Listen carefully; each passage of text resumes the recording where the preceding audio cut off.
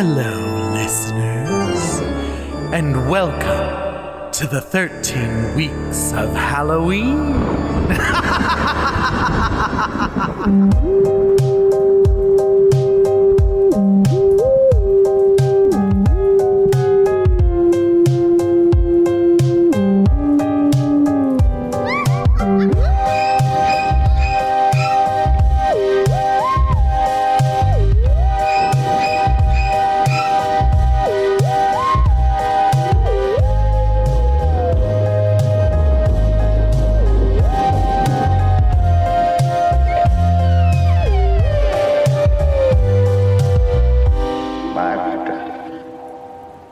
Hello, Sam Baxter. Hello, Pissy Miles. What's new with you? Not a lot. I'm very happy right now. I have a pumpkin spice latte. I'm thrilled to be here. I'm very jealous. I wish to God I could have one. I've been so bad on my diet. I not to start off the podcast the way we always do, but the other day I went to Trader Joe's and I was, of course, it's Trader Joe's. It's like basic white woman mecca. And so I went there and I was shopping. I wanted taco stuff because they have these like what do they make? Jicama. They have jicama wraps. These like little, like, they're the size of like a small soft taco. They have these soft like jicama taco shells that are maybe 2 grams of carbs for like 2 or 3 of them. I think nice. It's some like ridiculously low carbohydrate level. And so I use those when I make tacos, and not only are they low carb and great for my diet, but they taste really good. And I find you don't need like lettuce or anything like that on the taco because you have jicama, which is really just kind of like a very watery root vegetable. Yeah. And so it's like a very thin wrap that it's a bit like a lettuce wrap, but it tastes better. And it has more of a crunchy kind of taco-y consistency. Okay. So I really like it. I had gone there to get jicama wraps because I wanted tacos. And I walk in, and of course, it's Trader Joe's white woman mecca. And they have like an entire pumpkin section. Yeah. And I was like, well, maybe I'll just have a look. That's dangerous. That's like half of their inventory right now is pumpkin spice flavored shit. Oh, more than half. It was like the majority. It was like, if I had wanted to, I probably could have gotten pumpkin spice jicama wraps if I had wanted to, but I didn't. And so I went into the pumpkin section. I was like, let me have a look. And I'm looking around and I found pumpkin ravioli. Mm-hmm. And I was like, well, if I manage this just right, maybe I can do this. Because I don't eat pasta at all anymore. Right. I don't eat any pasta. And so I bought them and I was like, I'm going to regret this. I know it. And I sat down the other day in preparation for the movie we watched for this week's episode. Mm-hmm. I sat down to watch John Carpenter's Halloween 1978. Right. And I was like, I want to eat dinner while I'm doing this. So I made the pumpkin ravioli and I made a cream-based maple brown butter like sauce. It was a sauce. It wasn't a glaze. It was because it had like half and half and brown butter, which for anyone who doesn't know is just kind of like reduced butter. You're separating the butter and then browning the butter fats.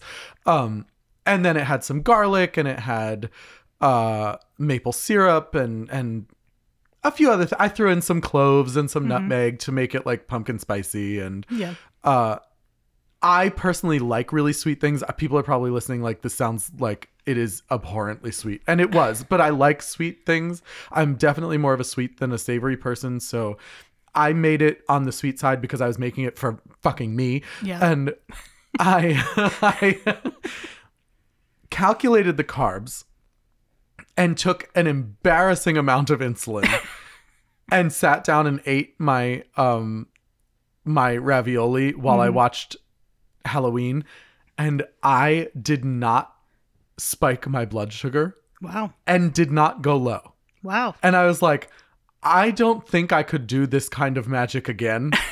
But it was like an October gift.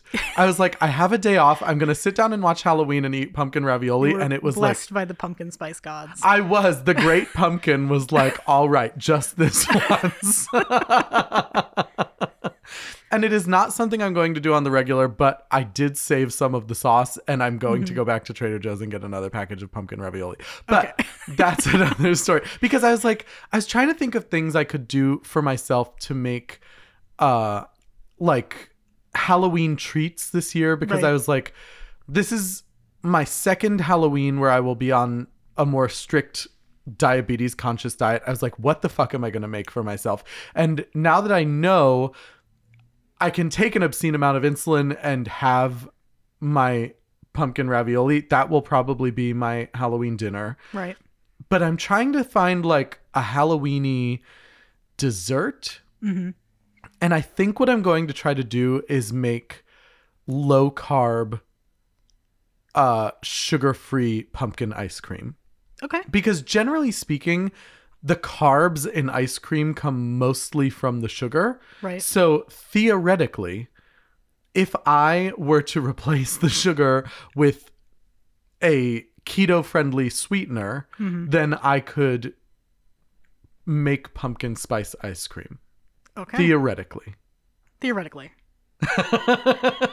I mean, any ice cream making to me is a theory anyway. You've never done it? I've tried. Really? It has never worked out. It's never worked for you? No. Huh. I think I'm going to do it the right way. I'm going to I'm going to go down to like Target or Bed Bath & Beyond and get myself like one of the ice cream machines. Right. And I'm not going to leave anything to chance. I'm going to freeze the thing overnight. I'm going to do it the right way. I'm probably going to make the ice cream the night before, because if it fails, I want time to recover so that I have plans on Halloween. You've seen Chopped one too many times. I have watched what comes out of those ice cream machines, and I know that it is no bueno. I know. There is a part of me that would love to have like an industrial ice cream machine. I mean, it sounds amazing, except for the fact that they apparently never work.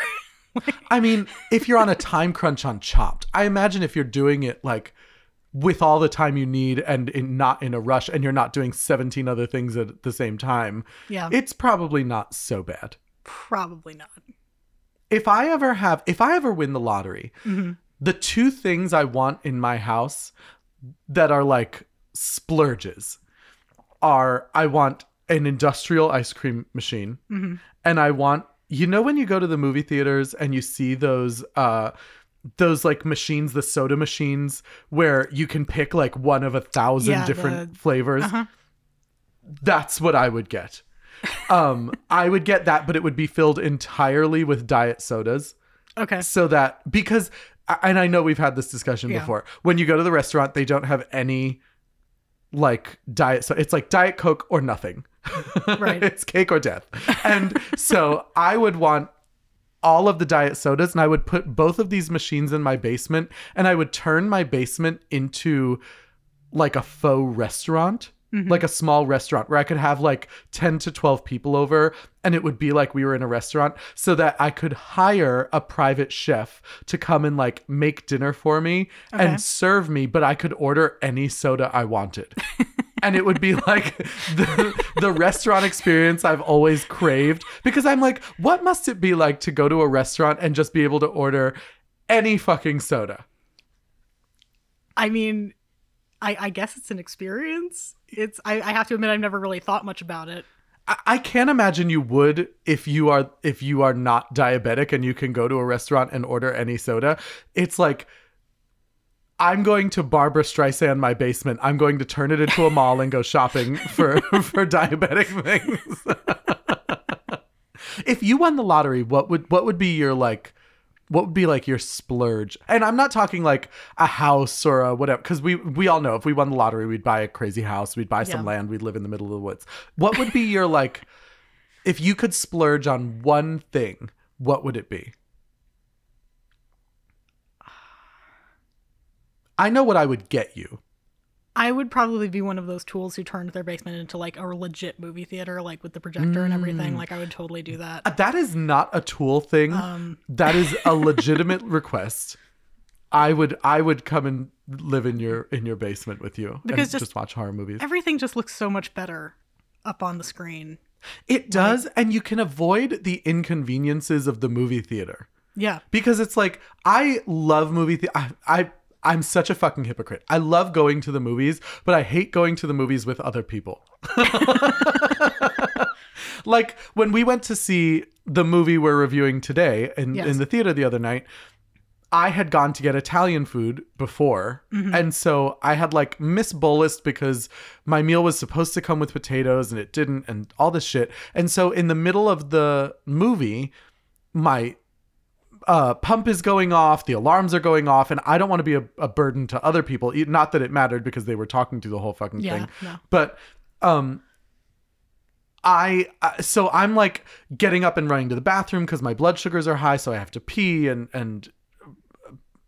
then I come back and my blood sugars are going low, so I have to get up and go to the snack stand, and then it's like just like all the nightmares. If I could have like paused the movie and taken care of myself for 5 minutes and then come back and sat down and watched the movie, it would have been like heaven. Yeah. And if I could have that experience and not have people talking, not have be able to have any snacks I wanted during my movie, I could have had my pumpkin ravioli while we watched our movie. I'm sorry, I'm just picturing you walking in with like a Ziploc bag full of pumpkin ravioli like shoved in your coat pocket. I'm not above it. I'm definitely like the Linda Belcher who comes in with like snacks and shit. I have snuck beef jerky, almonds, all kinds. Like I have snuck all kinds because but those are all like snacky things. It's not a plastic bag full of ravioli. No, I mean, I would go further, but I have a little too much respect for the people around me. Okay. And I don't know why, because they don't reciprocate. But I think the movie theater is in a lot of ways like a theater. Like if you go to see a Broadway show, I treat the movie theater like that. It's kind of like a sacred place to me. And so when I go, I'm very quiet. I'm very respectful. I don't like to get up and keep moving around. I don't like to make a lot of noise. I know that we're all there to see a movie. You know what I mean? And when you go to see a horror movie, I'm very forgiving of like screaming or laughing and things like that. Like I want people to be amped up, but I really, really hate talking during a movie. And if I could experience a movie without that, I'd be so much happier. Yeah, no, there was a little talking the other night and like full on conversations. Yeah. And it wasn't like a little bit of talking. It was like people sitting there being like, I don't know why she's going to go that way. If I was in the movie, I'd go this way. I would. Oh, and by the way, I talked to Dan the other day and Dan said he's going to come to the birthday party. But I told him, I was like, you have to bring and it's like, shut the fuck up. Nobody cares about Dan. And I don't have patience for that. I really don't. I don't either. Luckily, the movie was loud enough that... Yes, thank goodness. Thank goodness Halloween Kills was loud. It was... Which reminds me... better. Yeah, which reminds me, welcome to another episode of My Spooky Gay Family. We are going to be chatting today about a brand new movie. It is... I don't know how to describe this movie, and I'll tell you why. I loved it. But I know that was not a common feeling. And so I'm going to say the spooky, the creepy, the as expected Halloween Kills. We are talking about Halloween Kills today. So before we jump into a tirade, because that's exactly what we're about to do, be forewarned that we are going to be talking about pivotal plot points, spoilers, character developments, story developments, things that happen that will ruin this movie for you. So if you haven't seen it, don't listen right now. Save this episode until after you've watched the movie. It is available on Peacock, which, by the way, their Halloween section is called Peacocktober. And I was like, What No, fucking intern was like, tee, gotcha. Peacocktober. Cocktober. You called it Cocktober. You are a hop, a skip, and a jump away from Pornhub's Halloween section.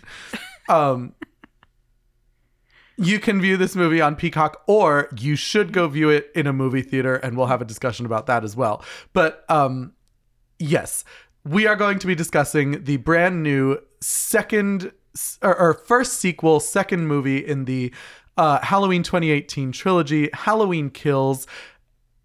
I'm very excited about it. Are you?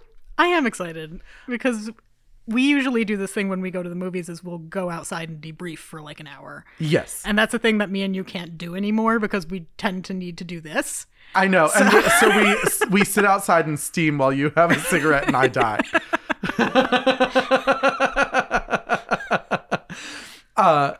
But this time we allowed ourselves to go outside and talk about it because we were with David and two of my new friends, David and Sarah, and two of my new friends, Gabby and Josh, who are very lovely people. We met them at an event here in town, and it turns out they live 2 blocks away from us, which is like just not a thing. The only people we've known in town for the longest time are Carrie and Luke, right? Who, hello, Carrie and Luke, they're listeners of the podcast.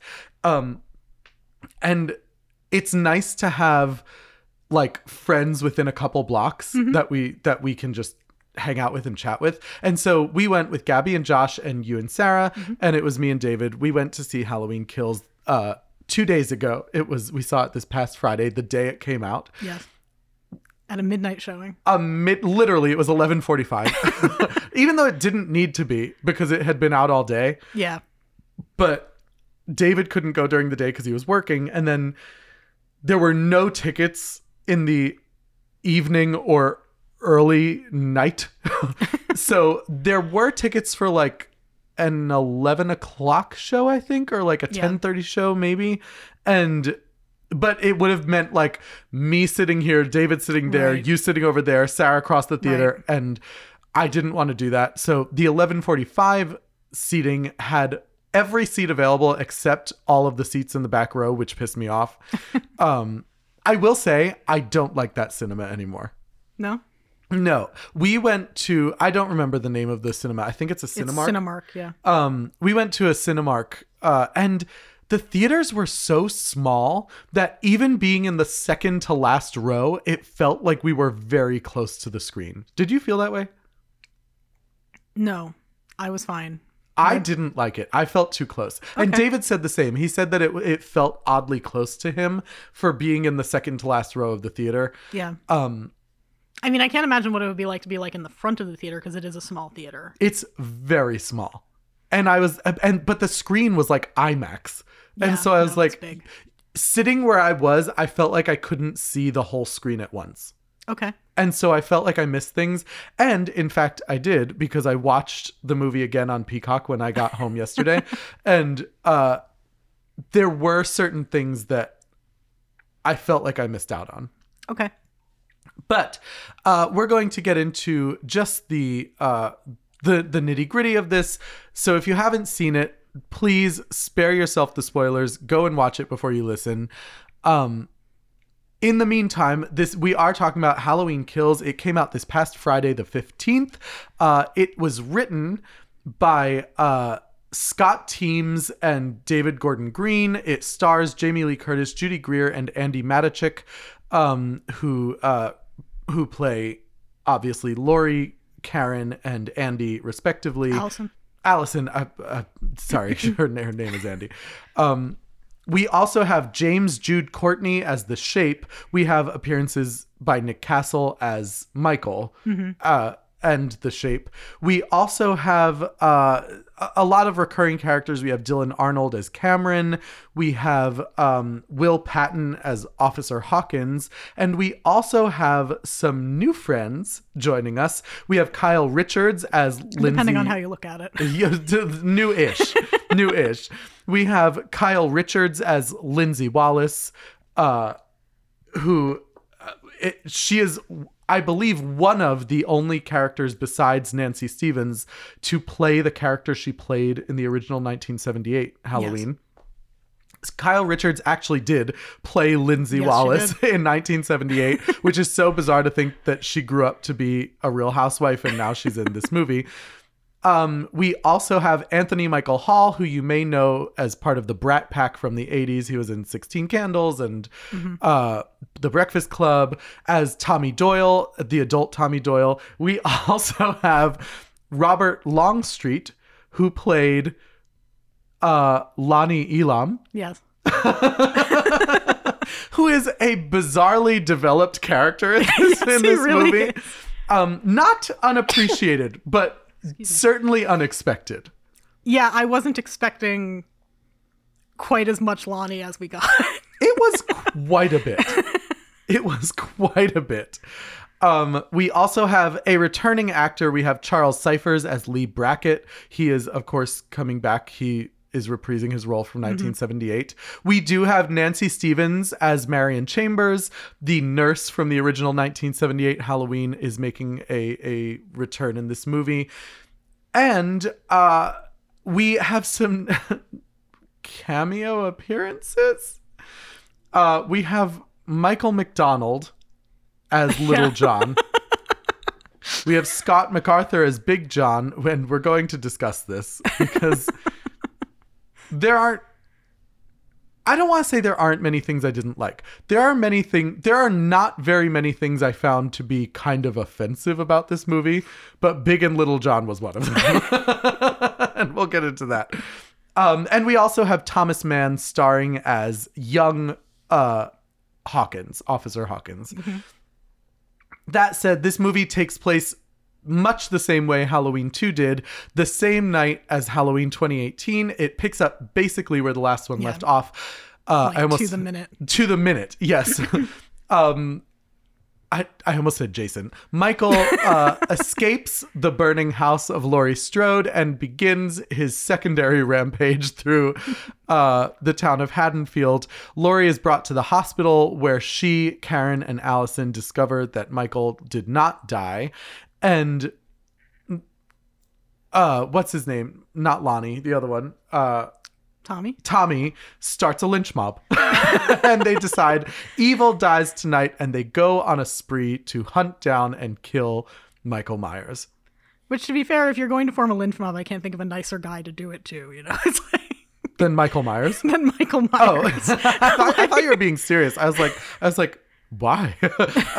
Yeah. To be fair, he deserved it. Yeah. And I think we're going to get into the nitty-gritty of this over the course of the discussion. I do think this is a social commentary. It's totally a social commentary. And a deserved one, I think, in this day and age. I'm not entirely sure if it was an effective social commentary, but it was definitely don't think a social so? Commentary.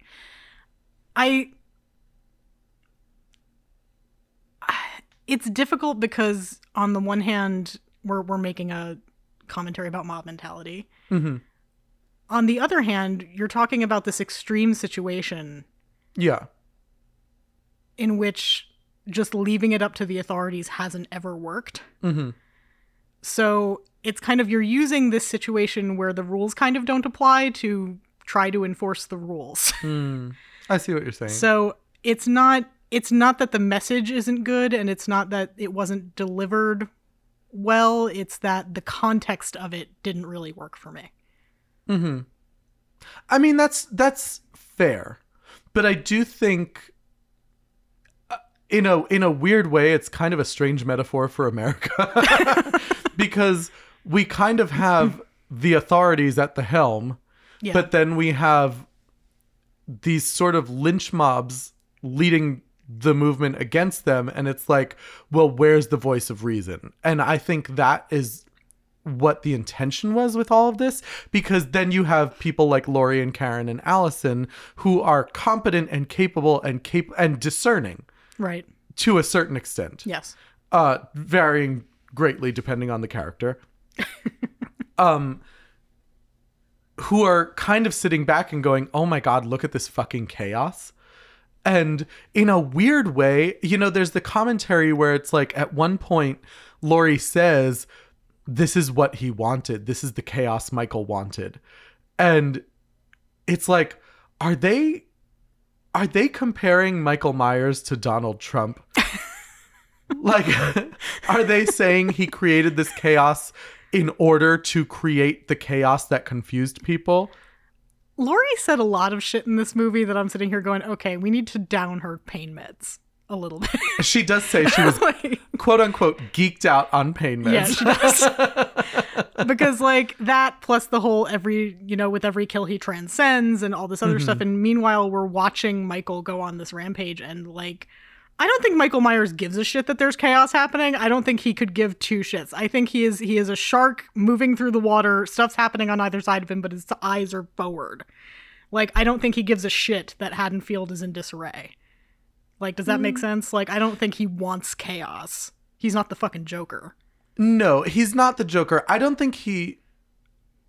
But again, I think it's up to your interpretation. I didn't kind of take it that way. I thought of it as Michael is evil. And so Michael enjoys that he has brought pain to them. I didn't see chaos as chaos. I saw chaos as pain. Okay. And so from that perspective, I had a much easier time processing that. Okay. And let's just get into this right at the start of this episode, because we know that this is going to be the point of the discussion, I think, from here on out. Okay. This movie was extremely divisive. It was. I think on Rotten Tomatoes it has something like a 45% or something like that. They show the Rotten Tomatoes rating on Peacock, and so it had a very low Rotten Tomatoes score. Everyone on my Facebook, I can't speak for you, everyone on my Facebook who I have seen posting about it hated it. Like, literally hated it, is saying that it was worse than Resurrection. And I'm going to say, if you think this movie is worse than Resurrection, first of all, I need people to stop being so fucking hyperbolic. Second, I just don't trust your taste. Because there is no way you could say, even with the flaws of this movie, that it is worse than Halloween Resurrection. I don't even think it's worse than Halloween 4. I don't think it is either. I think that, and this is difficult because I enjoyed the movie. Mm-hmm. And I don't know if just people had like really high expectations for this that weren't met, or what the fuck is happening. But I think it's a mix. But like, I can't figure out why people hate this movie so much. Like, as far as I can tell, it delivered exactly what was on the tin. Yeah. You know, like, it's called Halloween Kills, and there were a fuck ton of kills in this movie. A fuck ton of kills. Like, giant nuclear bomb-sized barrel of kills in this film. And it's like, you're watching Michael Myers slash his way through Haddonfield. Like, that's exactly what we came here to watch. I'm not sure what it is that's upsetting you. That was what was so confusing to me. I was like, in my mind, is this a perfect film? No. But I did not sit down to watch Schindler's List. I sat down to watch Halloween Kills, knowing full well this is a Halloween slasher that Michael Myers is semi unhuman, unkillable. Yeah, he's basically immortal. He's semi-immortal. Like, I understand that people are going to make bad decisions because it's a slasher movie. It's like, yeah, I don't understand how you could love a movie like Sleepaway Camp or Silent Night, Deadly Night, or even, frankly, Halloween 1978, and not find the same problems in those movies that you found in this one. It has all, even a movie like Scream, the movies we love have these problems. And this was because David did not, he keeps saying he didn't hate the movie, but I haven't heard him say a nice thing about it so far. So he and I have disagreed a lot. And a lot of his criticisms, he was like, oh, if it had been edited differently, if it had been done this way, I didn't understand why this person didn't turn and run. I didn't understand why this person did what they did. And it's like, but this is kind of par for the course. Like, we're throwing criticisms at this movie that we didn't throw at other Like, I've seen people with less criticisms of movies like Malevolent than, or Malignant, than I've seen people with, like, I don't know what they wanted from this movie. You know what I mean? I can't figure it out either. And I think some of it is just Halloween is such a huge franchise that, like, everybody is going to have their fucking opinion. Mm-hmm. You know, everybody thinks it should go a certain way. And if it doesn't live up to that, then, oh, it's trash. That being said, y'all know what Halloween is about, right? Yeah. It's this to me, like, you watch a movie like Slumber Party Massacre or Silent Night, Deadly Night, like I said, or Sleepaway Camp, like I said. Friday the 13th, I'm like, there are people who love Friday 4.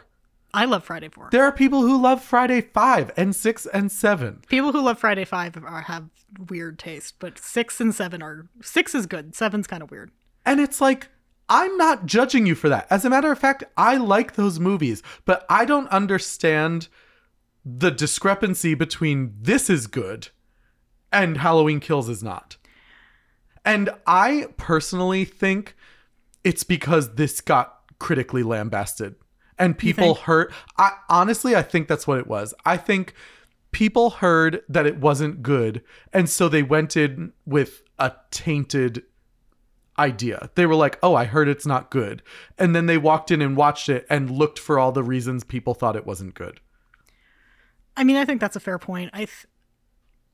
I looked up reviews before we went to go see it. Mm-hmm. And I'll be 100% honest with our listening audience. I was looking up specifically for spoilers to see if Laurie died because I needed to know that going in. I was very happy to learn that she didn't. See, I didn't. I was tempted to do that, but then I was like, no, I want to know. I want to watch it. I want to experience it. Which is totally fine. I know me, and that is the type of information that I need walking in. I need to know that going in. Mm-hmm. It's part of the way I'm wired. I can't explain it. It's just, I love Laurie Strode so much that if she's going to die, I need to know that up front because so otherwise I'm not going to be prepared. But yeah, no, I looked up reviews for this the day that we were going, and, like, first of all, made the mistake of reading one on Jezebel, which, whatever. I don't really know much about Jezebel, if I'm being honest. They're a little touch pretentious. Just a touch. And, like, this review was clearly written by someone who doesn't really like horror movies. So you think? Like, yeah, like, I can always kind of tell the difference between someone who really likes horror movies and just didn't like this one versus someone who thinks that the whole genre is garbage and just got paid $15 to do this review. Right. But, like, I saw a lot of that with Halloween Kills. I saw a lot because I read like 4 or 5 reviews, and in every single one, it was the same thing. It's like, it's violence for violence's sake. Like, they're trying to show you how awful violence is by being violent. And I'm like, yeah, it's a horror movie. That's what horror movies do. like, this is not new. Yeah, but like they were saying, you know, they're trying to show you how awful it is by panning back to the bodies and by showing all the gore. And they're trying to make this commentary about how violence is bad, but at the same time, they're profiting off of violence. And I'm like, okay, but like, again, this is what horror movies do. You're not supposed to. I think one of the things that people don't understand about slasher movies is you aren't actually supposed to enjoy watching people get cut up into little ribbons. Mm-hmm. We do. Yeah. But like, I don't think there's anything wrong with a slasher movie going like, no, look at what you're watching. Yeah. Like, I don't think that there's anything wrong with that. And to be perfectly frank, I spent most of Halloween Kills deeply uncomfortable with the amount I saw. It's very violent. It's intense. And Michael was more like Halloween 4, 5, 6 Michael. Yeah. In this one, it wasn't. I mean, in Halloween 2018, it was very violent and shockingly violent. Like the scene where he stabs the woman in the window through the neck and then slams her face down and then stabs her through the neck. Yeah. Very violent and uncomfortable. Yeah. But not not insanely creative by Michael's standards. No, not really. This one, we got a lot more of like impaling people on broken banisters. We got getting stabbed with pitchforks. Broken we got fluorescent tubes. broken fluorescent tubes. Him stabbing someone 4 times who may or may not already be dead. Yeah. Like, Michael is a psychopath. Like a total monster. Sticking his fingers in people's eyes. Yeah, Kind of like- psychopath. And I enjoyed that. And the thing I liked the most about this movie is that, to me, it felt like it bridged the gap between the reboot and the original series. Because it was like, the original series, Michael was not human. He was like kind of strangely immortal. He was creative and fucked up and Brutal as hell. brutal. Whereas in 2018, it was like, oh, he's just a psychopath again. It's like he's just a stalker. And this one kind of bridged the gap where it was like, yeah, he's still a real guy, but he can take a hit and he's brutal. I mean, it's one of those things like he always could take a hit. Like Loomis shot him 6 times and he got up and walked away. So like he shot him 6 times. He pushed him out of a 2nd-story window and Michael got up and ran. Yeah. So like, walked slowly, but like, so I don't really, because I've heard that criticism of this movie because I have again been reading reviews that all of a sudden he's zombie Michael again, and it's like, but the thing is, he was always like He was always zombie like Michael. even in 1978, he was not mortal. He wasn't just a stalker ever. Like he was never just a guy. Yeah. So that criticism feels a little hollow to me. Yeah, I want to watch him get shot and get the shit kicked out of him, and then he stands up and kills everybody. Yeah. Which is exactly what he did, and it was amazing. It was amazing. I loved it. To me, this was satisfying in the way that like it tied both ideas together. It's like you have the immortal Michael and you have the more realistic Michael, and it just like squished them together and said, okay, this is one dude now. And it's like, okay, I can process that. Some people apparently could not. And the worst part is that I think the part that I find frustrating is that a lot of the critiques I have seen by people on social media of this movie is just that, like, I wouldn't call them critiques. Okay. They're just like, oh, it was so bad. I hated it. This was the worst movie ever. Worse than this, worse than that, and it's like, but why? Yeah. And I never found an argument that I couldn't kind of rebut. You know what I mean? Yeah. No, because if you're saying if it is fundamentally bad, that it is a bad movie, I think you should have to back that up. If you come out and say, I really didn't care for this one, I like it better when Michael does ba ba ba ba ba, fine, whatever. We everybody has their opinion and they're entitled to it. But if you come out and say this is a bad movie, I think you should have to defend that, because in my opinion, there is nothing worse, as someone who is a content creator, there is nothing worse than someone being like, this is bad. It's like, I put my blood, sweat, and tears into this. And just because you didn't like it does not mean it is bad. It means that you didn't like it, and that's fine. But it is not bad. You know what I mean? Yeah. No, and I think that there's enough people who did like it. I mean, that 45% is still just under half. Yeah. Which, I mean, isn't good. I'm not saying it's good. But that means that 45% of the people liked it. Okay. Which isn't 0. So it's like, you got to imagine that there's some debate on this, because if it was really an objectively bad film, it wouldn't be at 45%. Yeah, I've seen movies way lower than that. I also think you have to take into consideration the number of neckbeards who are voting on this, as opposed to the number of people who just go see the movie.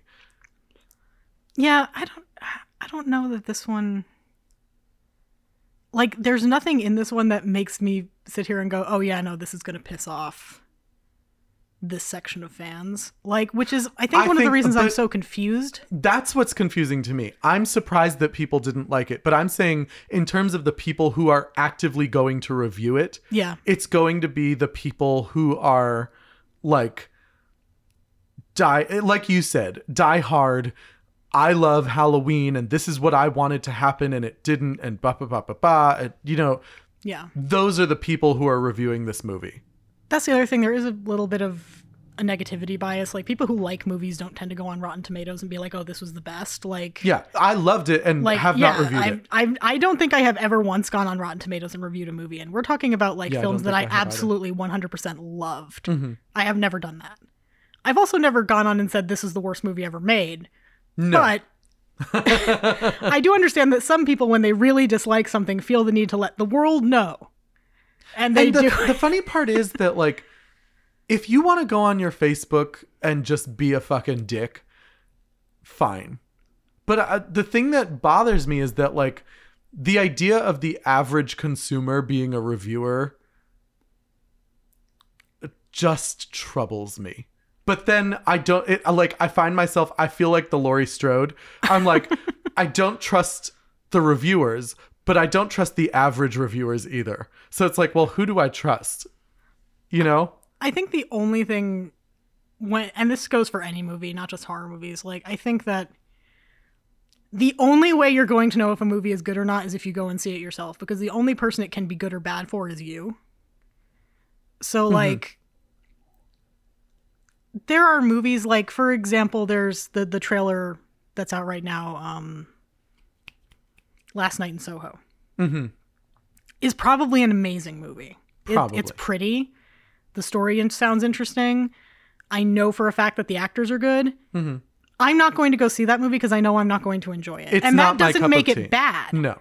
I thought the same thing. I was like, it's probably going to be a good movie. It doesn't really appeal to me. I'm not going to see this. Yeah. But again, doesn't make it a bad movie. Just means I'm sitting here deciding ahead of time what's bad versus good for me. Mm-hmm. Which is all you can do as a consumer. And I think that we allow social media and sites like Rotten Tomatoes to dictate too give much. people the idea that you can also dictate taste for other people. Yeah. And And that is that's- often what people want to do. It's not a problem to voice your opinion. I'm not saying that. What I'm saying is, when you're trying to decide whether or not to see something, or you're trying to decide whether or not something is good, don't go based off of what anybody else says, including us. Yeah. Go watch the trailers. Go watch the trailers. And if it's a movie that's part of a franchise you didn't like, this isn't my cup of tea. I found it to be frustrating with this movie because it's been so beloved, and 2018 was so well received. And even David was saying, he was like, oh, it wasn't well made. It wasn't well made. But I was like, I didn't have that experience. And I'm a pretty informed moviegoer. You know what I mean? Like, I know how to edit to some degree. I know how to edit film. I know how to edit sound. I know how to do things technically that were done in this movie. Yeah. And so I become frustrated when people say, oh, it could have been better if you did this. It's like, well, maybe, but it wasn't. And it wasn't offensively bad because I was able to watch it and enjoy it. So, like, you know what I mean? Does that criticism make sense? No, it does. I was kind of thinking the same thing, because one of the critiques I've read is that the story doesn't make sense. That's not true. That's not true. Like, I read it. I followed it perfectly fine. Like, there was no glaring plot holes. Like, and not for nothing, this was a movie that hopped between perspectives a lot. Yeah. Which could have been really confusing, but it wasn't.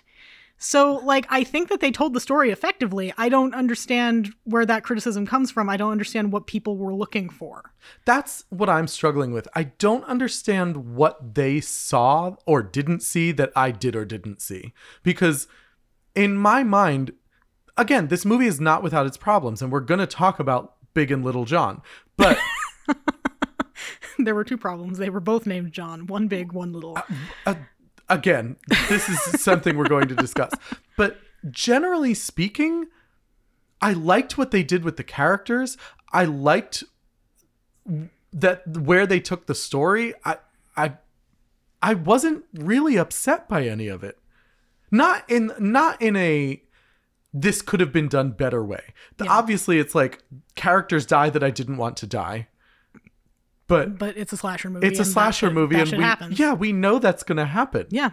It's like, it is supposed to be upsetting. Yes. It is not supposed to be upsetting in terms of the quality of the film, but I didn't have a problem with the quality of the film or the quality of the scares. I didn't either. I thought the scares were good. I thought, if nothing else, like, there weren't a lot of jump scares. It was mostly tension, but like, but I thought the tension was pulled off fine. But again, that's kind of Halloween 1978. There's not a lot of jump scares. Yeah, no. There's almost none, actually. Yeah. There's very few. It's very much kind of like the biggest scare you're going to get is, they pan the camera to a character you like and you see Michael standing behind them someplace. Yeah. Like, that's the biggest scare you're going to get in most Halloween movies. In most of the Halloween movies. So, and we got that several times in this film. So plenty. So, and even jump scares. Him running out of the closet. Well, not running. But not speed running. walking. Speed walking. Out of the closet. With his 5-pound weights and his water bottle. Yeah. Michael's got his joggers on. His headband. Yeah. I did not have the same experience that it seems a lot of people did. I really enjoyed this movie. I thought it was generally well written. I think there are things that could have been changed for the better, but I say the better in terms of what I wanted or what I would have done. Mm-hmm. I don't think there was anything that technically glaringly bad about. Like, David was upset because let's get into some specific moments. We have the flashback of Hawkins when he encounters Michael in the Myers home on Halloween 1978, and he accidentally shoots his partner. Michael runs away. David was very upset about the fact that Hawkins did not try to staunch the bleeding. He was very upset about that. I see where he's coming from. Mm-hmm. I would argue that A, he could be in shock. B, he shot him in the neck. How do you staunch the bleeding? Yeah. And C, he's also kind of sitting there going, shit, is Michael Myers going to come back? Yeah.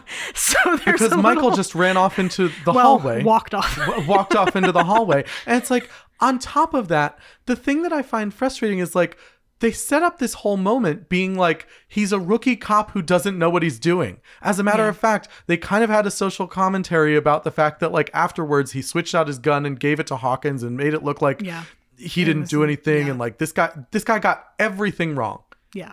And it's like, as far as I'm concerned, it kind of pans. No less than the Candyman stuff pans. Yeah. You know what I mean? No, I don't. I think that occasionally we expect people in movies to make the same decisions we would make. Yeah. And like, that goes double in horror movies sometimes. That's why you have people shouting things at the screen like, don't go in there. Yeah. Don't go up the stairs. Don't go up the stairs. Don't what go that are you, way. Stupid? Why didn't you unlock the door? And it's like that happens in every horror movie. Yeah. But I don't see why that should be a killer on this one. Well, and that was because again, another one of David's criticisms was when the old couple gets attacked, the old man gets killed. Well, at least maimed. Right. And then the old woman runs into the kitchen, runs for the door, unlocks it, and then Michael walks in and she stops. And David was like, well, she unlocked the door. Why didn't she run? And I'm like, well, why didn't Neve Campbell undo the lock on the door and scream? She was right there. She could have undone the chain lock. She could have undone the lock and run out the front door. Why didn't she? She didn't. It's a horror movie. People don't do the things we want them to do. That's how horror movies work. And it's also, she's old and scared and knows she's not going to make it far. Like, I found myself, again, a lot of the criticisms of this movie, I never sat there and went, yeah, there's really no explanation for that. Because if that was the case, I would have said, maybe I'm wrong, maybe this is a bad movie. But it's like, I didn't really question much. I didn't either. Like, there wasn't any... Like, I think quite possibly the dumbest decision that a character makes in this film is when Lindsay Wallace grabs a pillowcase full of bricks and runs at Michael. I will say that one didn't strike me as the dumbest. But that's the thing. It didn't strike me as dumb either. I think that like she's trying to protect everybody. Yeah. Like it's a stupid ass decision. I think from a self-preservation kind of standpoint. Mm-hmm. But at the same time, like in the moment, it made perfect sense to me why she was doing it. Like it didn't seem smart, but it made sense. Yeah. To me, I would say the only one that like really didn't make much sense was the whole Big John, Little John thing. Okay. Him grabbing the charcuterie knife, taking off his jewelry and going hunting upstairs. Yeah, is that was like kind of stupid. Especially because right before they had heard a noise upstairs and Little John, who was bigger than Big John, had said, there's someone in our house and it's not a child. And then they hear the noise upstairs and it was like, wouldn't you have left the house? Oh, in a heartbeat. That was the only one that really I did not have a good explanation for. Yeah. And if you want to say that scene was bad, I'd kind of agree with you. It wasn't my favorite part of the movie, but I don't think that's enough for this movie to be literally lambasted. Yeah, no, I agree. I do think I would like to talk to the writer who decided on the Big John, Little John thing, because I'm just... The whole scene. But we could tear this scene apart if I know. I'm being I'm honest. just sitting here going like, just because of Robin Hood, can you not do that? Like... Little John. Like it sounds like they're the merry men. And this... Yeah, they are very much women, manly men, women in tights. Tights. Yeah. Yeah. One of Stewart sitting there. Well, and that was the thing. Because this was the criticism that David and I had. Like I said, I rewatched this movie last night. And I found... I'm usually not this person. I'm not the person who's like, this actor can't play this part. Because I believe that we as viewers should be able to separate an actor from their characters. And they should be allowed to work outside their comfort zone. Yeah. And I do still generally believe that. But I do think that casting Michael McDonald in this part was a mistake. Though I think he played it generally to the best of his ability, which was good. Yeah, no, I didn't think that his performance was that bad. I just found it distracting because he's Stewart from Mad TV. Well, and because this is the one part of the movie that I will say was probably not well written, because it's teetering on camp. Yeah. And so it's like, because you have the gay guys who are being portrayed as archetypal or archetypical, whatever the word would be, stereotypes of gay men on Halloween, and they're dressed up in funny costumes. They're listening to funny music. They're doing drugs. They're, kind of having this weird interaction with children. It's like the whole scene is a bit odd. Yeah. And then you put Michael McDonald on top of it. And I think putting an actor like that in a situation like that makes it lean funny. Yeah. No, there were definitely moments where I was confused as to whether or not I was supposed to be laughing. Yeah. And in that sequence, in a way that was like on the verge of homophobic.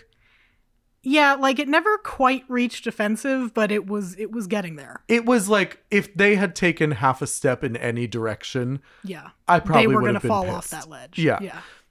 And so, like I said, that is the one part of the movie that I did not care for, and in my opinion, had a lot to do with the writing, but. Again, I don't think it was enough for me to say the rest of the movie was bad for it. No, I agree. I loved the song he was singing.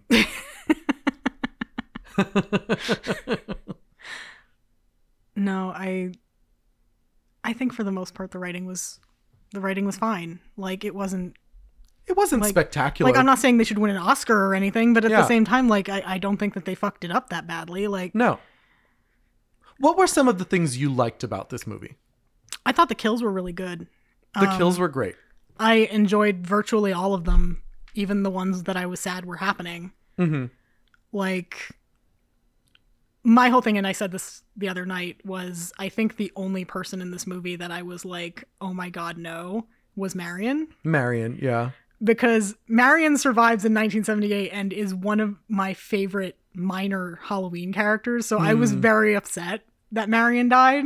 Yeah, I kind of felt that way about most of the...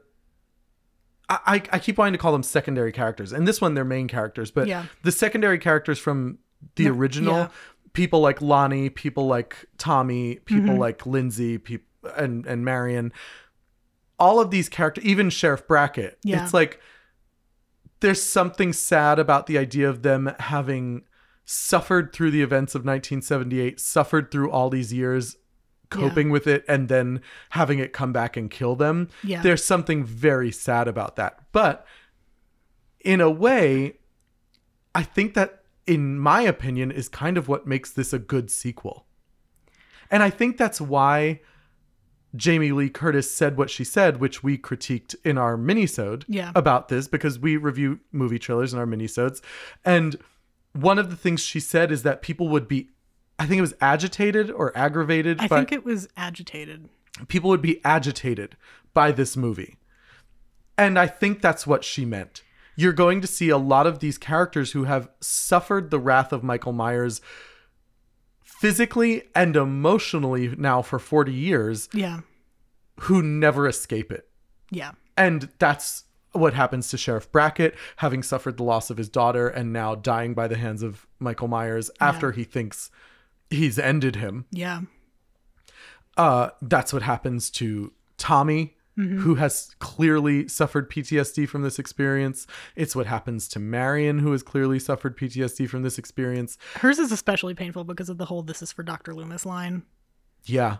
Like, that one hurt. I know. And it's like, oh, couldn't she get like one shot just off? one shot. We know it wouldn't kill him. I know. So, like, why can't she just shoot him once? I know. I would have loved it if she had shot him once, but then died. Yeah. Well, I wouldn't have loved that she died. But it would have made me feel a little bit little more satisfied, yeah.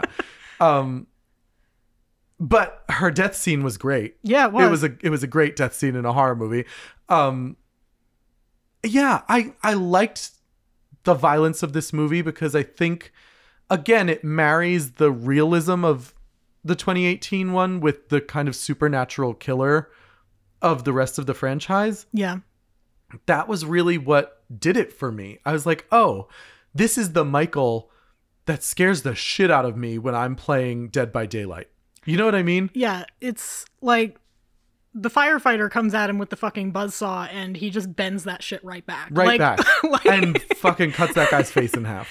Like, no resistance, nothing. Just like, he's like, yeah, whatever, I'm stronger than you, little shit. Like, exactly. I don't give a shit. And it's like, when I'm walking back from my car late at night at like 3 a.m, and it's a long walk from my car to my building. Yeah. Like, that's what, like, I get creeped out thinking, like, what would I do if Michael Myers was like following me? What would I do if I got to my building and the door is made of glass and he came right through it? Like, that's what scares me about this killer. And it's like, oh, okay, we're going to get back to that a little bit in this movie. Yeah. Unstoppable Michael. Unstoppable Michael. And he's a stalker, and he shows up where he's not supposed to. Yeah. And he's brutal, and he's unrelenting. It's like, these are the things we love about him. I thought we got it in spades. And seems to be enjoying himself weirdly in this movie, which is odd because Michael doesn't usually have emotion at all. No. But like, when he's stabbing the guy on the table like 3 and 4 times, he just keeps reaching for another knife and doing it again. And I'm just like, what are they doing with this? Like, why is he doing that? He's and it's terrifying. Playing with his food. Yeah, because he's doing it for the benefit of the woman who's still alive on the floor. Yeah, he's literally torturing her. And it's like, holy shit. Like Michael Myers doesn't usually do that. No. And it wasn't so jarring that I was like, Michael Myers doesn't do that. It wasn't that kind of moment. It was more kind of like, oh, that's fucking terrifying. Yeah, it was very unsettling. And that's exactly what I think most of us want Michael to be, is unsettling. It's like, oh my God, you really can't process this. I don't know what my favorite kill would be. I really liked that he killed the kid in the skeleton mask. I did too, just because I hated those kids. Well, yeah, those kids were obnoxious, but it's also like I'm sitting here thinking about it like. Also, fuck you to Halloween 3. Yeah. If you thought this was worse than Halloween 3, we have a serious disagreement on our hands. But I can't think off the top of my head right now if Michael Myers had ever killed a child before. I mean, technically speaking, all of the people in Halloween 1978 are underage. Yeah. They're like teenagers. So technically children. Yeah. I think that might be the first like child. Yeah, like under the age of 15. I mean, I think if he had been able to get to Tommy or Lindsay, he would have killed them. I don't doubt at all that he was capable of it, but it was just a line that they never crossed. And even I mean, how many times did he chase fucking Jamie? Yeah, and I mean, even in this one, like, they didn't show that kill. No, they didn't, like, which I think was fair. No, I think it was fair too. I am not surprised that they didn't show that kill, as brutal as this movie was. But I think it's not strange, but I think it's interesting that that's the line. Killing children. Yeah, like that's the line. Because we do show a dead dog in this one. Yeah, we do show a dead dog which in this was, one, of course, the nod to... Yeah, he got hungry. Yeah, he got hungry. You know what I also noticed in the second watching of this? When Hawkins's partner... Mm-hmm. walks up to the window and is staring out. Yeah. Did you notice that the window is cracked and that the gutter is sitting there? No. I was like, oh my God, like they really paid attention. They really did. They really did a good job of like making sure that this was cohesive.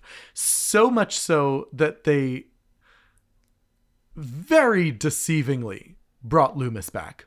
Yeah, no, I was not expecting that at all. Like, I was not expecting to see him. And I wasn't bothered by it. I wasn't either. Like, I kind of had a moment when he first walked in and I'm like, oh no. Oh no, it's not Donald Pleasence. But it was fine. But they did what I think, when a character is that beloved, is the only appropriate resolution, which is to get as close as you fucking can. It's like, we do not want to see another actor play Donald or play Dr. Loomis. Yeah. We want to see someone impersonate Donald Pleasence to the best possible degree. Yes. So much so that in this one, they had a lookalike and a separate actor doing the voice. Yes, to the point that Pissy and I both thought it was a deep fake. Yeah, I thought it was a deep fake. I'm still not entirely convinced that. I think at the very least, this actor had prosthetics on.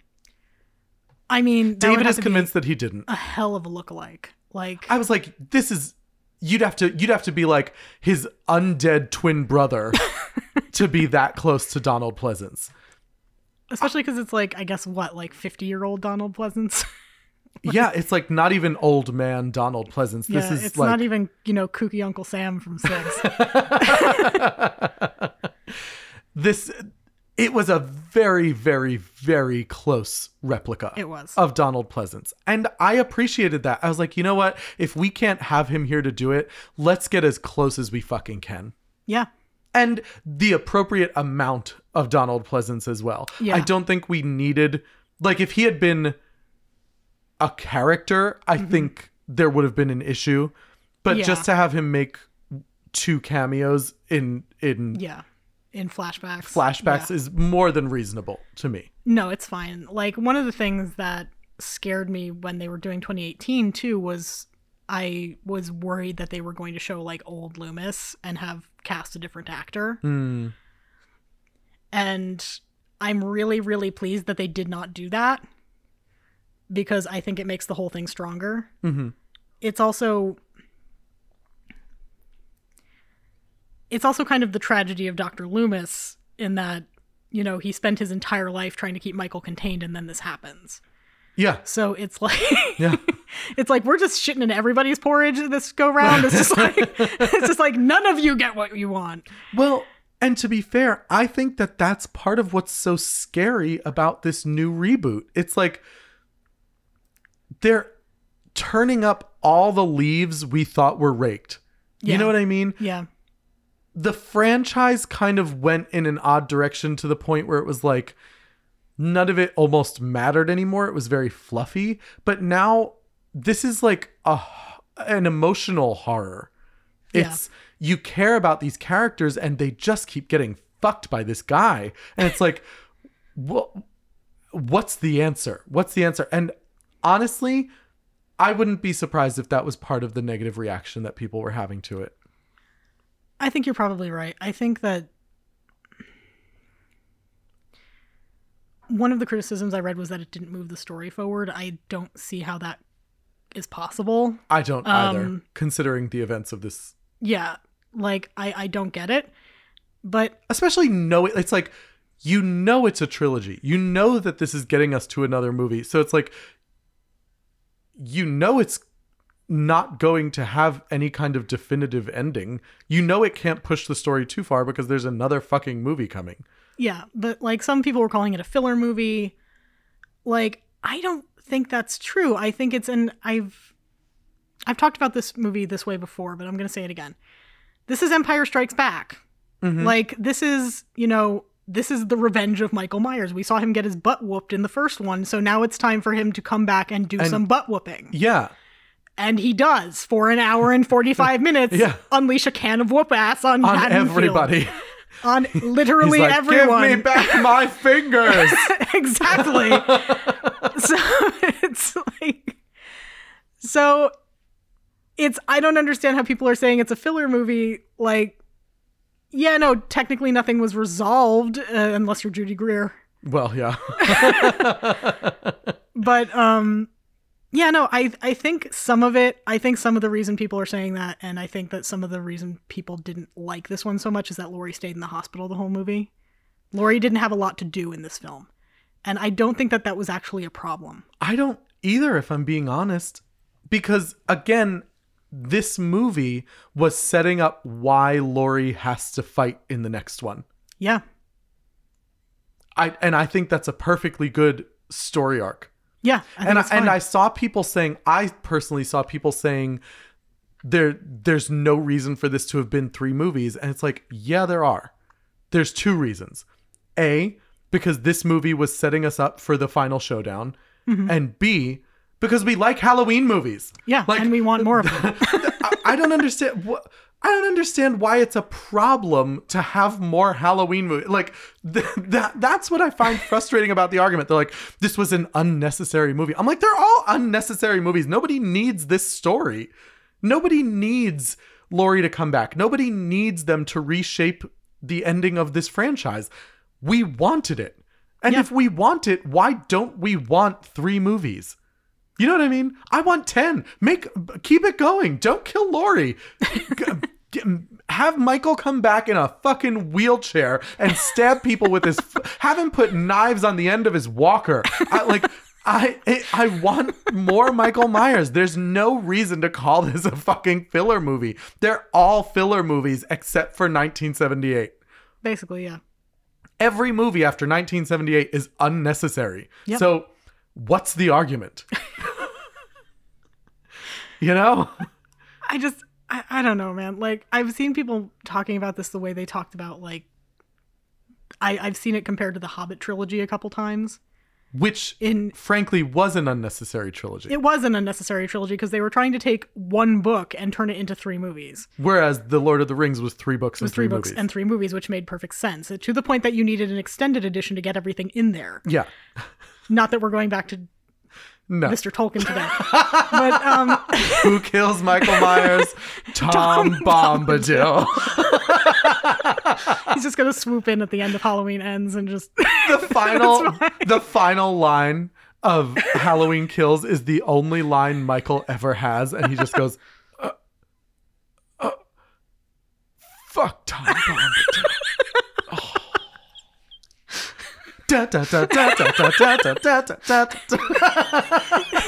The pumpkin comes back 3 nostrils. No, but what I was gonna say is I've seen it compared to the Hobbit trilogy a lot. I think this is different, and I think it's different for the following reason. Mm-hmm. This movie, we don't know what the end game is. Yeah. We don't know what the end game is for Halloween Ends. Like, we have no idea what's going to happen in the next movie other than Laurie and Michael are clearly going to fight. Yeah. Like, probably in a hospital. Yeah, most likely in a hospital. Like, in The Hobbit, we all know how that story ends. So putting this weird movie in the middle where we're adding a bunch of shit that nobody's ever seen before doesn't really make a shit ton of sense. Yeah. In this one, we're adding a bunch of shit that nobody's seen before because it's a fucking movie and you're supposed to have shit in it. Yeah. Like this isn't like taking one story and stretching it into 3 movies. This is a 3-movie arc. Yeah. And this it is made a totally sense. separate entity. This movie is completely separate from the one that precedes it and from the one that succeeds it. It's like there's no expectation for what this movie should or could have been. You know what I mean? Yeah, that's kind of where I'm at with it. It's like what did it fail to do? Like, one of the things I read was there were a lot of people calling it a mediocre slasher movie. And like, I'm sitting here going like, I disagree with mediocre, and that's an opinion thing. Like, yeah. we can disagree on mediocre. If you didn't like the slasher, whatever, that's your opinion. That's your opinion if you didn't think it was a particularly good example of the genre. That being said, it is in fact a slasher movie. It was always going to be a slasher movie. Yeah. And like... And that's what we wanted. It did the slasher movie thing. It's Halloween. It would be like walking into fucking... it would be like watching Dumb and Dumber and being like, you know, I really felt like it lacked heart. It's like, yeah, it's fucking Dumb and Dumber. He's having diarrhea in the bathroom with an unworking toilet. Like, it's a farce. Yeah. You don't go there for that. Yeah. The same way you don't go to Halloween for it to be something that's not a fucking slasher movie. Yeah. No, It's Dead Dove Do Not Eat. I don't understand. like, and literally everybody's complaining, and I'm saying, I don't know what I was expecting. Like, how is that not the reaction of everybody who's seen this movie? I don't know. Well, yeah. Yeah. He killed a lot of people, and now we're going to get another one. Yeah, and he's going to kill a bunch more people, and possibly one of them will be Jamie Lee Curtis, and we have no way of knowing. Yeah. Like, that's kind of the whole deal is like, yeah, next time we might lose the granddaughter, or we might lose Laurie, or we might lose, I mean, there are very few other named characters left at this point because he just slaughtered the entire 1978 cast to save for Lindsay Wallace, who made it out. Which I'm kind of surprised about. I was a little surprised by that too. I'm not mad at it, but I was a little surprised. I'm not mad because I definitely think they set up the whole like good cop, bad cop with Lindsay and Tommy. Yeah. And Tommy was clearly, I don't want to say the asshole, because it is obvious that he is being motivated by his own crippling fear of this man. But he starts a lynch mob and creates a panic and gets a lot of people killed. Yes, he does. And I think for that, he deserved his death. Yes. Though it was very sad. It was very sad.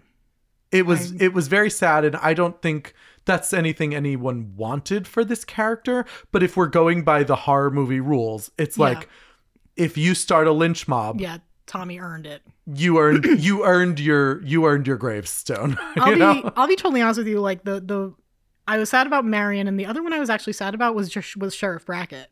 Me too. Like, because I didn't think Sheriff Brackett. I didn't think he deserved to die, to be perfectly honest. And I mean, one of the things about the Halloween movies and all slasher movies is you don't necessarily need to deserve it. Yeah. Like, we talk about the rules all the time. Like, the old couple didn't deserve to die. No, like, virtually no one in this movie deserved to die. Though they were drinking wine. They were drinking wine. And you don't drink wine if you don't want to get murdered. No, but like, virtually no one in this movie broke the rules. Well, Big and Little John were smoking pot. They smoked pot and investigated a strange noise. Yeah, and didn't leave the house. To be gay. And happened to be gay. Like, that poor doctor and nurse couple, it's like, literally, it's like, wow, the only thing you guys did was happen to be black. Yeah, basically. And not to go back to anything that we don't want to go back to, but I figure since we're bouncing around a ton anyway, one of my biggest criticisms of Big and Little John is that it felt a lot like a gay relationship as written by a straight person. Yeah, no, definitely. It was like very odd. I was like, what do you think we do? Yeah, it's also just like the Big John, Little John thing is just weird. It's like, wouldn't you just call him John? Honey, baby, maybe? Like if you both have the same name, and I won't lie, in the past, I have been in relationships with people with my name, and like you come up with a pet name or you call them their name. Like it's not, I don't think Big and Little John was even endearing.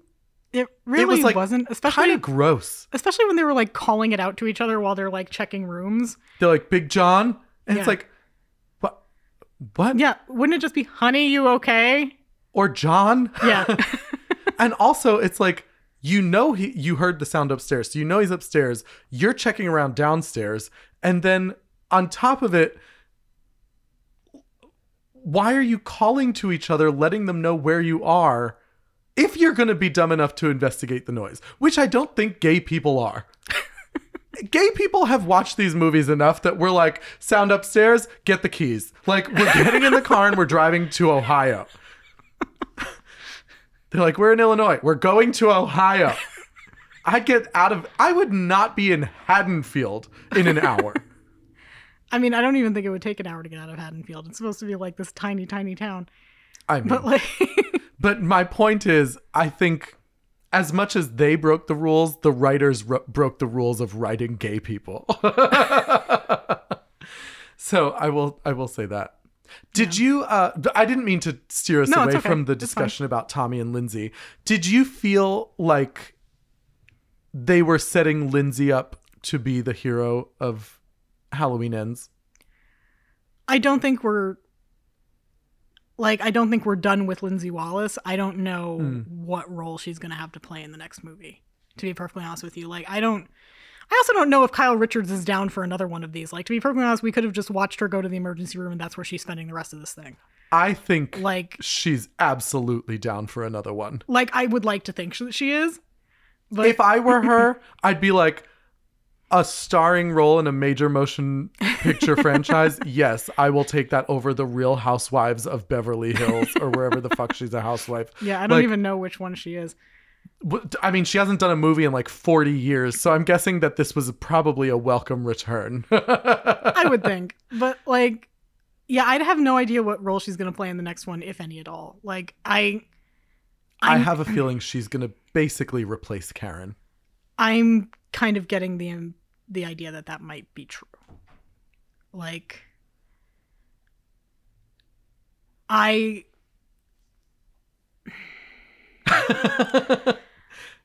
not sure if she's gonna make it.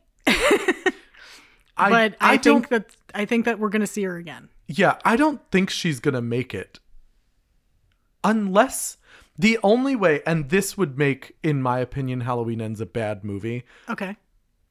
If they were to kill Laurie and have Lindsay live and have her become kind of the new final girl in the Halloween series because she was somehow tied to the original night in 1978, I think that would be unpleasant.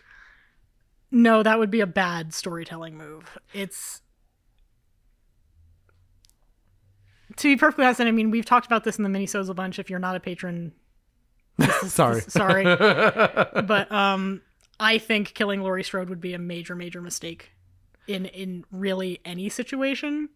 I mean, I agree. But that doesn't mean it won't happen, and the film is called Halloween Ends. So... But I can't imagine they're going to actually end it. I feel like this is like a Cher farewell tour. You know what I mean? I don't think we're actually saying goodbye to Michael. Do you? I don't I don't think so. I think it depends on how this one does in the box office. I think it depends on how the next one does at the box office. Because like Halloween 2018 did really well. This one is doing really well its opening weekend. It's doing well at the box office. I can 100% guarantee that. Yeah. I saw the numbers, and I think in the first 2 or 3 days they made like $50 million or something like that. Yeah, which isn't bad at all. That's not a bad return. No. So far. So I can't imagine that Halloween Ends is going to do worse than Halloween or Halloween Kills. So I would say, yeah, no, I don't see any reason for Universal to be like, nah, we're not going to make any more. Like, it's such a successful franchise. I can't imagine them being like, hey, let's not give them something we know they'll like anymore. Yeah. I mean, this might be the last 3 with Laurie in them because Jamie Lee is getting up there. Yeah, she's, I think, 70 now at this point, or damn near. Yeah, so I don't know that she's going to want to keep doing the Final Girl thing forever. This might be her last 3 movies. I still don't think that means you should kill Laurie. I want to make that very clear. Like, Laurie deserves to go live out the rest of her life someplace, mourning her daughter and taking care of her granddaughter. Yeah, but could she live in peace knowing Michael wasn't dead? Probably not. But she'd be alive, which is like the only thing I can have for her. I know. But it's like, are we going to kill Luke Skywalker? I mean, they did. But that's what I'm saying. I don't think there's a happy ending for Laurie if Michael's not dead. So I almost don't. It's like, it almost feels selfish to ask that they not kill her, just so that we can have the satisfaction of Laurie not being dead. I just think at some point, like, someone has to win over Michael Myers. Like, Michael is not the hero of this story. Michael is not the protagonist. He is the antagonist. Yeah. At some point, someone has to get one over on Michael Myers. And granted, that sort of happened in Halloween 2018, but then we took it away with Halloween Kills. Yeah. So I would like that to be Laurie. It might very well be Allison. It probably will. Allison has a broken leg, so I'm not sure how exactly Allison's going to be doing in the next one. But yeah, no. It might very well be Allison. I doubt it's Lindsay Wallace. But I think somebody's got to be still standing at the end of this for us to be like, oh, okay, good one out. Do you think Halloween Ends is going to take place on the same night? I don't see how it could be any other timeline because he's literally standing upstairs. Allison is sitting on his front porch. He just killed Judy Greer. He got into the house without anyone noticing. Yeah, he went through the back door, but like... But that's what I'm saying. He could just as easily disappear and come back in a year. I mean, I guess that's true, but like... Where would he go? I mean, he could live in the woods. He could be a hobbit. He just eats bread and fish. He's just walking around to Petco's. I'm hungry. Just grabbing dogs off the street. No, like he goes and works at a gas station for a little while just to like... I mean, he's got the overalls. Why not? Like, I don't know. I think it has to pick up the same night. I think that's where we're going with this. I think we're having a 3-movie one night thing. Mm-hmm. By now it's early morning, so I would assume maybe we're going to get him in the daylight for a while. It's got to be like 1 a.m. at least. Yeah. Maybe 2. So I don't know. Like, I think it's going to be the same night. I'm not sure how they would explain away it not being the same night. So I'm going to go with that. And I suppose, I'm going to say finally, but I doubt the conversation is going to end here. We did lose one of the main heroes at the end of this movie. We lost Karen, Judy Greer. How did you feel about her death?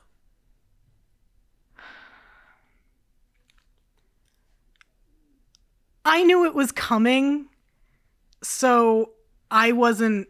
Oh, you read the spoiler that she died? No.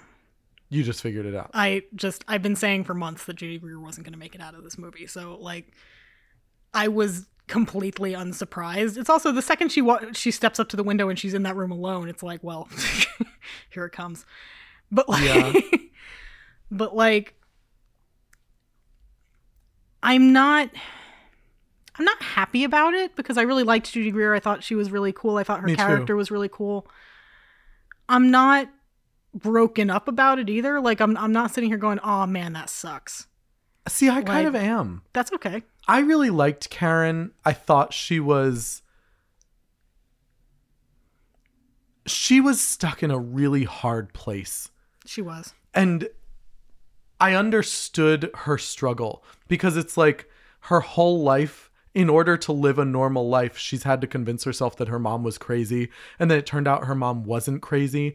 And then she spent this entire movie grappling with how to come to terms with the fact that she had an unnecessarily restrained or unnecessarily strained relationship with her mother, that she had lost and failed her husband, that her daughter was now in danger because of all of this.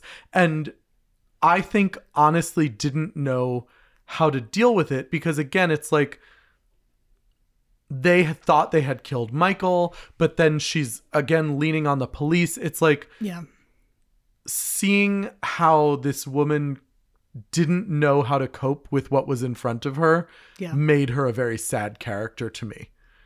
And so I was sad to not see her get some resolution. I mean, she got the gratification of thinking she killed Michael. Yeah. And by stabbing him. Yeah. Several times. Yes.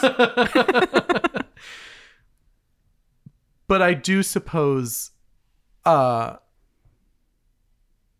suppose that she was probably the most relatable character to me as well. Okay. Because we had the conversation previously in the movie about how Michael wasn't staring out the window. Michael was staring at his own reflection. Right. Because he was a killer, because he was brutal, because he was evil, because he was dark, and he was fixated on it. Having her return to that place, to me, felt a little bit like she was struggling with everything she'd done. Because you have to figure the average person, even in a situation where someone as evil as Michael requires violence in a situation like to defend yourself. Right. Nobody wants to kill people. No. And thinking that she had killed someone, I think she was wondering if she had darkness in her. Okay. Not only from killing Michael, but also from the relationship she had with her mother. And so I interpreted that moment of her returning to the window as her questioning whether or not she was part of the darkness, especially because of everything that had happened with the lynch mob and all of that nonsense. Yeah. That was a really wonderful moment for me. Okay. And in my opinion, the whole story about Michael in the window was a great addition to the lore. Yeah, no, I liked it a lot. I thought it was super effective. It was creepy, but it was smart, and it was I don't want to say fun, but it was like, oh my God, like I never would have even questioned why he was standing at the window. Right. It was like, but then to have them be like, I don't think he was looking out the window. I think he was looking at his own reflection in the window. It's like, oh, how creepy. Yeah. No, I agree. I honestly thought that they put her there because then when they shot her death, Michael's in the window. Well, Michael's in the window, but it's also when when they shot her death. I mean, you've watched it twice, so correct me if I'm wrong, but the way they shot it, the cutting away and cutting back in, looked a lot like Judith. Yeah, I'm sure that was part of it too. So that was where I was coming in, was that they were kind of bringing that full circle a little bit. Because she had been comparing herself to Judith. Because she did compare herself to Judith earlier. But, yeah. That's where I was with it. but yours makes a lot more sense and is very poetic, so we'll go with that. No, I think yours actually makes a lot of sense too, and I would be surprised if it wasn't part of the reasoning. But I think all of those things tie together. I don't think one is exclusive to the other. I think the idea of her being kind of put in the same situation as Judith, but having a good reason to be there is fine with me. Okay. Are we missing anything? Is there anything glaring we'd like to talk about before we move on? I can't really think of anything off the top of my head. I will say I loved this movie. I'm not even gonna say I liked it. I loved it. I had a great time. I thought the kills were fun. I thought the story was fun. I thought it was inventive. I thought it tied together a lot of loose ends. I thought it created a great setup for Halloween Ends. I'm excited for Halloween Ends, and I did not have major problems with this movie. If you did, that's fine. It's your opinion, but I hope that it's because you gave it a fair shot. That's what I hope. Yeah, no, I agree with that. I think I don't know if I would go so far to say like I loved it, it was great, but there was certainly nothing wrong with it, and I enjoyed myself. I had a good time. Yeah. Like, which is all I really want from a Halloween movie, is for me to have a good time. I will say I didn't like this movie any less than I liked Halloween 2018. Okay. I don't, because you could make the argument that 2018 was not terribly violent. It was kind of a slow burn. It was a slow burn. It didn't have a lot of scares. No. There was a lot of tension, but not a lot of scares. So it's like, I don't see a fundamental difference between 2018 and this one. So I'm going to say I didn't really have any major problems with it, besides the Johns. And those shitty kids. I did like the tributes of the masks to Halloween 3. Yeah, no, that was it was a fun little I wouldn't mind knowing where he got the other two masks from, but What do you mean? He had the skeleton mask, but then we see the pumpkin mask and the witch mask. I think we're supposed to think that the kids dropped them when they ran away. All right, that makes sense. That was my interpretation anyway, because they run away empty-handed and they weren't wearing the masks when they ran. So okay. Yeah, I'm going to go with that. I'm going to say I loved it. Sam says she liked it. David hated it. I liked it a lot. And we're going to go from there. Please let us know what you thought. We'd love to hear your what you liked, what you didn't like, and by all means be as brutal as you want, as long as you can deal with me fighting it. So if you want to get into it with Pissy. Yeah, get into it with me anywhere on our social media. You can find us at spookygayfam@gmail.com, or you can write to us on any of our social media. It's My Spooky Gay Family on Instagram or My Spooky Gay Family Podcast on Facebook. You can find us at Spooky Gay Fam on Twitter, and you can find us at patreon.com/myspooky-gay-family. If you'd like to hear what we're talking about in the minisodes and get some extra special exclusive content, we have, in my opinion, one of the most iconic episodes coming to you guys next week. We have a very special treat. It is, of course, we are in week 12 of the 13 weeks of Halloween. Next week is the 13th week of the 13 weeks of Halloween. So we have a very special treat for you. And on top of our special treat for you, we have another special treat for you. We have two very special treats coming out next week in honor of our favorite holiday, Halloween. So make sure you check back on Monday on patreon.com. If you are following for minisodes, we will have a brand new minisode out on Monday. We also will have a brand new episode next Thursday, and you might want to check in a little before Thursday to see if there's anything special hanging around. So until next week, stay spoopy and remember. Did you know that when he was a little boy, he used to stand in his sister's bedroom and stare out the window?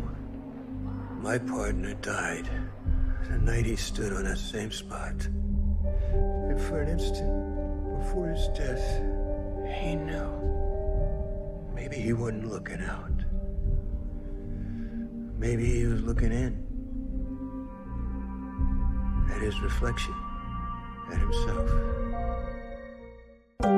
My Spooky Gay Family features music by Nate Walker, artwork by David Alon, and this episode contains clips from Halloween Kills, distributed by Universal Pictures 2021. Please subscribe on Apple Podcasts, leave us a nice message, and follow us on Facebook, Instagram, Twitter, Patreon, and YouTube. My Spooky Gay Family is a product of Barbara Duel Productions.